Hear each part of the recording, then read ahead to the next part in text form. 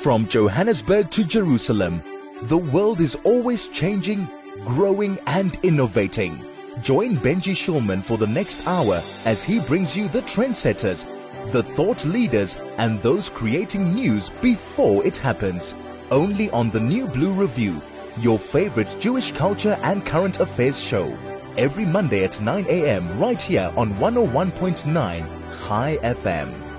You're listening to 101.9 High FM. I'm Benji Shulman, and this is the New Blue Review, and you were listening there to Freshly Ground on this Monday morning, and we've got a freshly ground show that's going to be ready for you this particular week, so I hope you are looking forward to it. I certainly am. I certainly feel like the whole country has suddenly realized that this week is actually December and that next week is the second week of December and that they have to get everything done this week. That's just how I'm feeling.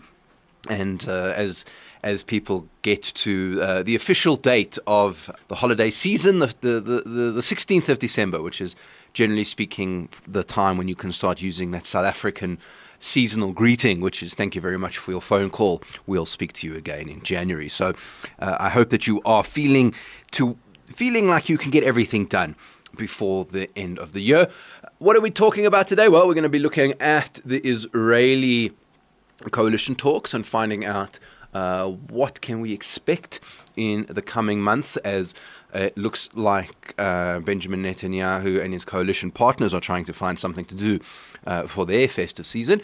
Also looking at some innovation news in Israel as well, which is always interesting.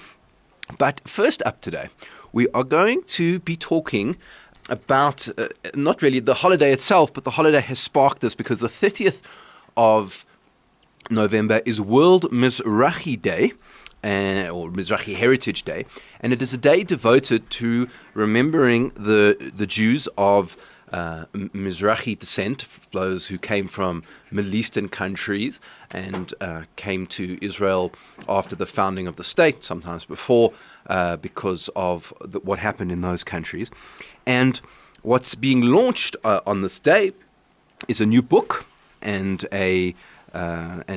with a author, and it's not to do with that day specifically, but it's certainly on that theme. Then it's a children's book called Shoham's Bangle, and it's just been released. And the author we have online with us all the way from Jerusalem is Sarah Sassoon. Sarah, welcome to Chai FM. Thank you so much for joining us on the show. Thank you, Benji. Thank you for having me. I'm so excited to be here with you all the way in South Africa from Jerusalem. And thanks for the introduction. So tell us a little bit about the book. Why did you decide to write it? You are of Iraqi heritage, so you have a connection to the Mizrahi communities, and the book is very much placed as a children's book within that experience. Right. So basically, all my grandparents are Iraqi. They all come from Baghdad. My father was actually born in Baghdad, and they were all part of Operation Ezra and Nehemiah, which was this massive air flight operation that Israel operated basically in 1950, 1951, 1952. In 1950, the Jews of Iraq were finally allowed to leave. Before that, they weren't given permission to leave. And when they were given permission to leave by the Iraqi government, 125,000 left, and that's the operation my grandparents were on, and that's how they arrived in Israel. And that's what the story is about. This book, Shoham's Bangle, is about a little girl who is part of that aliyah. Now, I just wanted to ask, I mean, you hear about the Sassoons from Iraq quite often. Is it were you part of that sort of big dynastic Sassoon clan that was a big part of the community in Iraq at the time? Right. So the Sassoons left a lot earlier from Iraq. They left and created their dynasty earlier. The Sassoons in South Africa also left earlier, actually, but they're actually from the Hayek family. They left Baghdad in 1923. So the Sassoons in South Africa are actually not connected to the dynasty, the David Sassoon dynasty, although they did buy the textile mills in Manchester from the Sassoon family. This Yitzhak changed their name from Yitzhak to Sassoon when they arrived in Manchester just because it's easier to pronounce. And his middle name, Ezra Yitzhak's middle name was Sassoon after his father. So it was just a natural name change. Amazing. Okay, so that's a little bit of the background in terms of the Sassoons and how you got to this book. It's unusual in some ways, perhaps, for a children's book to address these sorts of issues. I mean, the story of the book is about a girl and her grandmother and her leaving this place, but this is not unicorns and dinosaurs in terms of your typical children's book. So tell us about, I'm interested in how you write almost quite a serious topic for a children's book, but at the same time making it accessible for young people to understand the story. Right. So I think that's the beauty of children and children's books. On one hand, we want to bring our kids the magical imaginary world of unicorns and rainbows and fairies. But on the other hand, we also want them to learn about real life and learn about relationships. And basically the story, more than anything, more than even the story of Aliyah and refugees and expulsion, is the story about the relationship between this little girl and her grandmother through her bangle. And the big thing about the Sephardic refugees and the Iraqi Aliyah is that families remained intact. And this was very different to the Ashkenazi experience, obviously after the Shoah. So they knew that they were lucky that they were together. And that's the way I was brought up in my family, that even though we had to leave Baghdad and leave everything we knew, and we were cut off from this magnificent Babylonian community and culture that had been there for 2,600 years, we had each other. And that's what the book's about. And for children, it makes them think about special objects in their lives, like a bangle from their grandmother, maybe, which is what holds Shoham in this book together. This is what reminds her of Baghdad, but it also gives her the strength to create a new life in Israel. Absolutely, and I think it's a fantastic way to really represent what is a key element in the Aliyah process of Jews from Iraq, and we're going to be finding out a lot more about that, talking to Sarah Sassoon. She is the author of Shoham's Bangle, a children's book about the Aliyah of Iraqi Jews to Israel in the 1950s. I am Benji Schulman, and this is 101.9 Chai FM. This is the New Blue Review with Benji Schulman. 101.9 Chai FM, talking to author Sarah Sassoon today about her newly launched book, Shoham's Bangle, and a children's book about life in Iraq. Sarah, we had started touching a little bit before the break on the idea of this very ancient community that had been in Iraq, in Babylon for 2,600 years, and how that sort of very quickly came to an end in the most part because the community had to move. But what was it like? What parts of that community do we still see today, and what are some of the customs and the sense of place that community had, which I think is part of this World Mizrahi Day, is to try and revive some of the understanding of what those sorts of communities were all about? So that's a great question. I think it's a wonderful time we're living in when we're embracing diversity. We're embracing diversity within our Jewish communities, and we're embracing diversity within this world, which is just a perfect platform for me to be writing in at the moment. Iraqi Jewish life, and I guess Babylonian Jewish life, is very much alive in the food and in the songs. I think we're digging deeper. I myself, who was brought up with Iraqi grandparents, surrounded by Judeo-Arabic, have kind of been eating Iraqi food, which is very unique and delicious, was cut cut off from the language, because when the Iraqi Jews came to Israel, there was a deep shame that suddenly they were called Arabs, and suddenly they weren't embraced for their rich Babylonian culture. So there was a kind of disconnection from their roots, which the older generation kept up, but the younger generation, kind of like my parents' generation, weren't encouraged to continue the culture. As much as they knew the language, it was all kept at home, the food, the language, and they embraced Israeli culture. They embraced Israeli songs. They embraced Hebrew. And so now there's a return to it. So, for example, I love cooking my grandmother's food that I grew up with, and I'm just seeking the taste, the authentic taste that she created in her sambusak, which is like cheese burakas, in her mahashu, which is like stuffed vegetables. It's a different palate completely to Western food, for example, and it really is a return to the food that they had in Baghdad. And again, the songs are very, the songs they sang in Baghdad, they're very old songs, and they tell a story which is much older than the modern state of Israel, for example. And there's also, I guess, the books of learning that have also come out of Iraq. Don't forget, Babylonia is where the Talmud Bavli was created. It's, in fact, all our heritage and culture, Babylonian Jewish culture. So, yeah, there is a complete renaissance in Israel, around the world, as we reconnect to where we come from.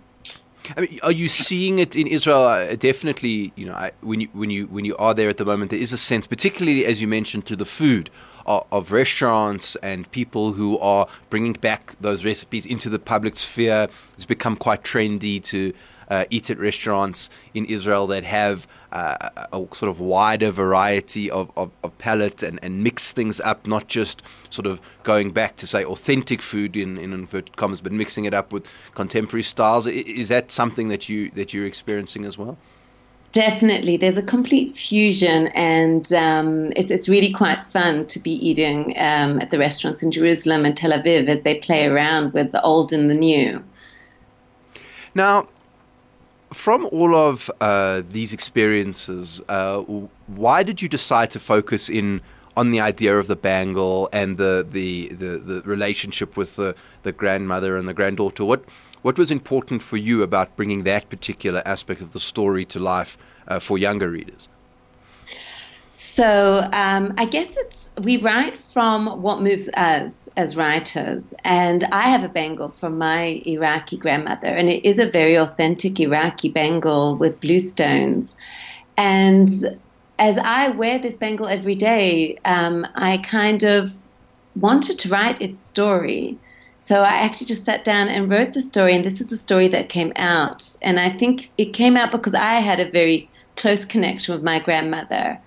And all her love and all her positivity throughout everything she went through in her life, moving from Iraq to Israel with this very difficult aliyah, and then later, after 16 years in Israel, moving to Australia. That definitely is something that came through in the book. Yeah, absolutely. I'm sure that is a core part of getting the story out there. Now, of course, it's a children's book, right? So you have to write the story, but for children, the key thing is an illustrator. You've got to find the right kind of pictures to convey the words. So how did you go about thinking about illustrating the book and finding the right person that spoke to you for the audience that you were trying to get to? So as an author, I don't get to choose the illustrator. Carben Publishing, they choose the illustrator and they put the whole book together. Mm. So it's a act of faith, in a sense, as a writer, to trust that my story is going to be told in the best possible way. Having said that, I did send a lot of photos to the publisher saying, listen, Iraqi Jews were modern. They dressed this way. This is photos of my grandparents. This is how Baghdad looked. And they passed it on to the illustrator. They chose Noah Kellner, who is Israeli illustrator, who's very well known here and is really wonderful. And she also did research and really did a beautiful job to bring the story to life. And in terms of the language of the book, I mean, is it published in Hebrew, is it published in English, published in Arabic? How did you focus on the language side? So far, it's just in English. We'll see. It's up to the publisher to figure out the translation because I sold all my rights to them. So it's with them what it should be. It should be in Hebrew, and I really hope that it does become a book in Hebrew and Arabic. I think this is a story for all of us. Yeah, absolutely. I think that would be really cool if it could span a number of languages and help to create that sort of dialogue, especially, I think, given what's going on in the Arab world and some moves towards reconnecting Arab countries with Jewish countries. I feel like those Jews who came from Arab countries have and their stories have a special part to play in helping to build the connections between those societies once again. I think you're right. I think my roots are Iraqi. I see myself as Iraqi. And I connected to Sarah Sassoon. She was the beauty queen of Iraq who was expelled from Iraq for taking a selfie with Miss Israel in 2017. And when I speak to her, it's like speaking to a friend as we kind of compare notes and I ask her about what it was to grow up in Iraq, and we compare food, and it's all the same. And she can speak to my aunt in Arabic, and we come from the same place. We have more in common than we have dividing us. And I think that's the way forward with Jewish-Arab relations. We used to live together. We can do it again. Yeah, absolutely. I think that's fascinating. We've had Miss Iraq on the show and in our community, and she really is a very, I think, inspirational figure in terms of helping to do exactly what it is that you're talking about. How big is the Iraqi Jewish community in Israel or indeed around the world at the moment? It's a good question. I don't know. I know 120,000 came to Israel. It's quite big. I don't know statistics. There are big communities in London, America, I think in Canada. There's quite a nice community as well in Toronto. And I grew up in Sydney. It was a very small Iraqi community, but they band together. And again, the culture, the songs, the food, the prayers is something they do together. So it is strong wherever they are. That's amazing. So what has been the reaction so far to the book? That it hasn't been out that long, but you have been doing some promotion. How have people responded to the work? So people have really loved it. I've been so humbled and honored when people send me photos of their kids reading the book, and someone said that their son, an Iraqi Jewish mother, said that her son went to the principal of his school in New York and said, listen, you have to have this book at the school. So and also when Iraqis say, wow, we're in a book, that's amazing for them because we all grew up reading Ashkenazi books. We know the European story better than we know our own story. So this is time for us to return to our story. And that's why a children's book, in a sense, is one of the best possible ways to start the dialogue between parents and children. It's fun, it's accessible, it's a hard story, yes, but there's a lot of love there, and there's a lot to learn still from this story. Yeah, absolutely, and I think that is, when it's well told and has a fun aspect to it, which I think the book does, then that's a great way to engage a story. Now, Sarah, you don't only do children's books, although you've got another one coming out, which I want to talk about, but you also do prose, dare I say it, more adult writing. Also with this Iraqi theme. Talk to us a little bit about that. And poetry as well. Sorry. Right. Yeah. I'm also a poet and I'm a writer. I write essays and I'm obsessed with this Iraqi theme. So it comes out in everything I write at the moment. And I think poetry is something I fell into while being in Israel. I was looking for a writing group and I ended up in a poetry group. And I'd never written poetry, but it's something I very quickly fell in love with. I never considered myself a poet. I always thought poetry was a bit, highfalutin for people who are really intelligent and really, from that kind of background. And I'm not. I'm much more down to earth, and I like things to make sense. But poetry is another vehicle where you can really express emotion, and it's actually for everyone. I guess I'm plugging poetry here and telling everyone pick up a book of poetry and just read a poem a day. It'll enrich your life. And the prose that you write, I mean, is it kind of historical? Is it sort of reportage or fact based? How do you approach sort of your nonfiction? So it's quite documentary. A lot of my poetry has also become quite documentary as I'm trying to tell the story. As I research, I end up writing about what I'm researching. And so I unite the facts with the feeling of what that's like. For example, this year I discovered that my great-great-grandfather was actually the Chacham Bashi of Iraq. That's the chief rabbi of Iraq. It's quite a big position. And it's his name now, when I'm reading my historical research, is appearing everywhere. And I'm like, wow, how did I not know that? So that feeling of being completely cut off from my history and now rediscovering it is something I explore in prose, in poetry. It's all exploration at the moment still. And I've been lucky enough to publish. I've actually got a micro chapbook coming out with Harbor Review, which will be online and very accessible in December, so I'll be excited to share that. Now you have kids, and I'm interested in how they perceive, the sort of the next generation. What I guess 2 or 3 generations from your grandmother's Aliyah, and they living in Israel, very Israeli environment. How do they feel about their mom spending all this time on Iraq and Iraqi food and the books and that sort of thing? So they're funny. They laugh at me because I put, the Al-Kuwaiti brothers music on and Iraqi music, and they're not used to the sound, but I grew up with that. And I feed them. They love the food. And my older son said to me, Mom, you think you live in Baghdad, don't you? And I'm like, yes, that's exactly what I'm trying to do. I'm trying to recreate something that feels lost. So I think they're part of the process with me, and some embrace it more than others. I've got one who's actually very, very Iraqi, and he loves the songs and has Iraqi friends.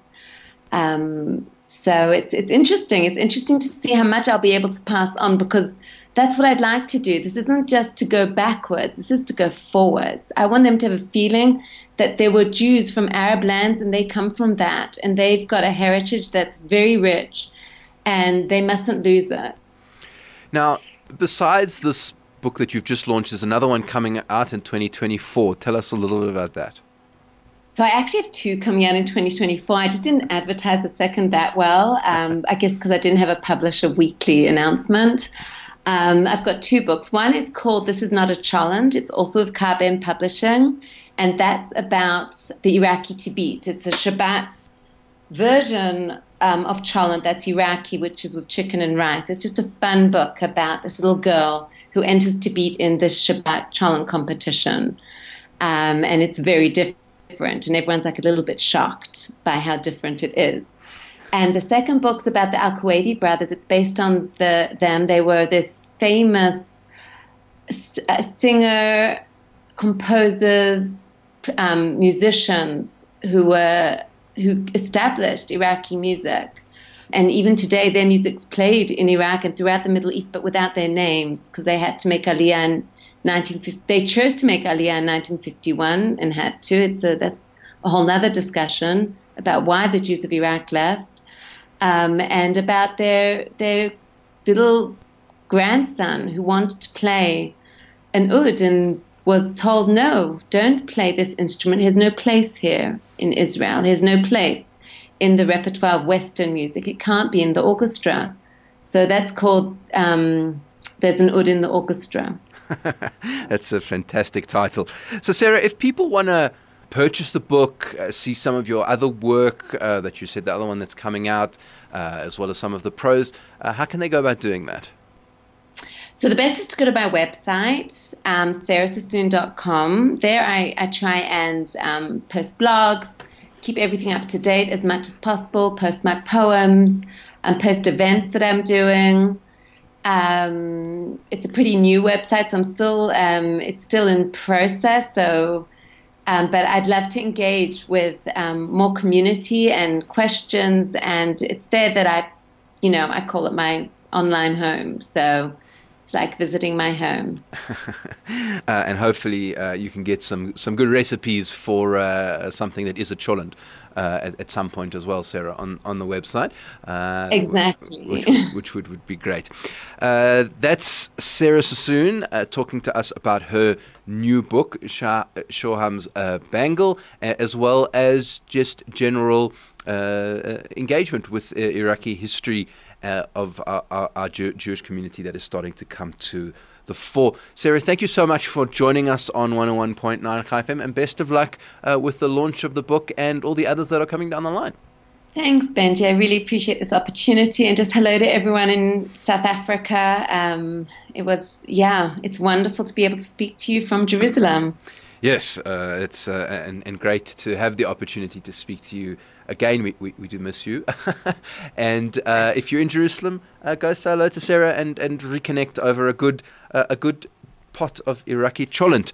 That is Sarah Sassoon. You can go check out her website, sarahsassoon.com, all of her writings there. I am Benji Schulman, and this is 101.9 Chai FM.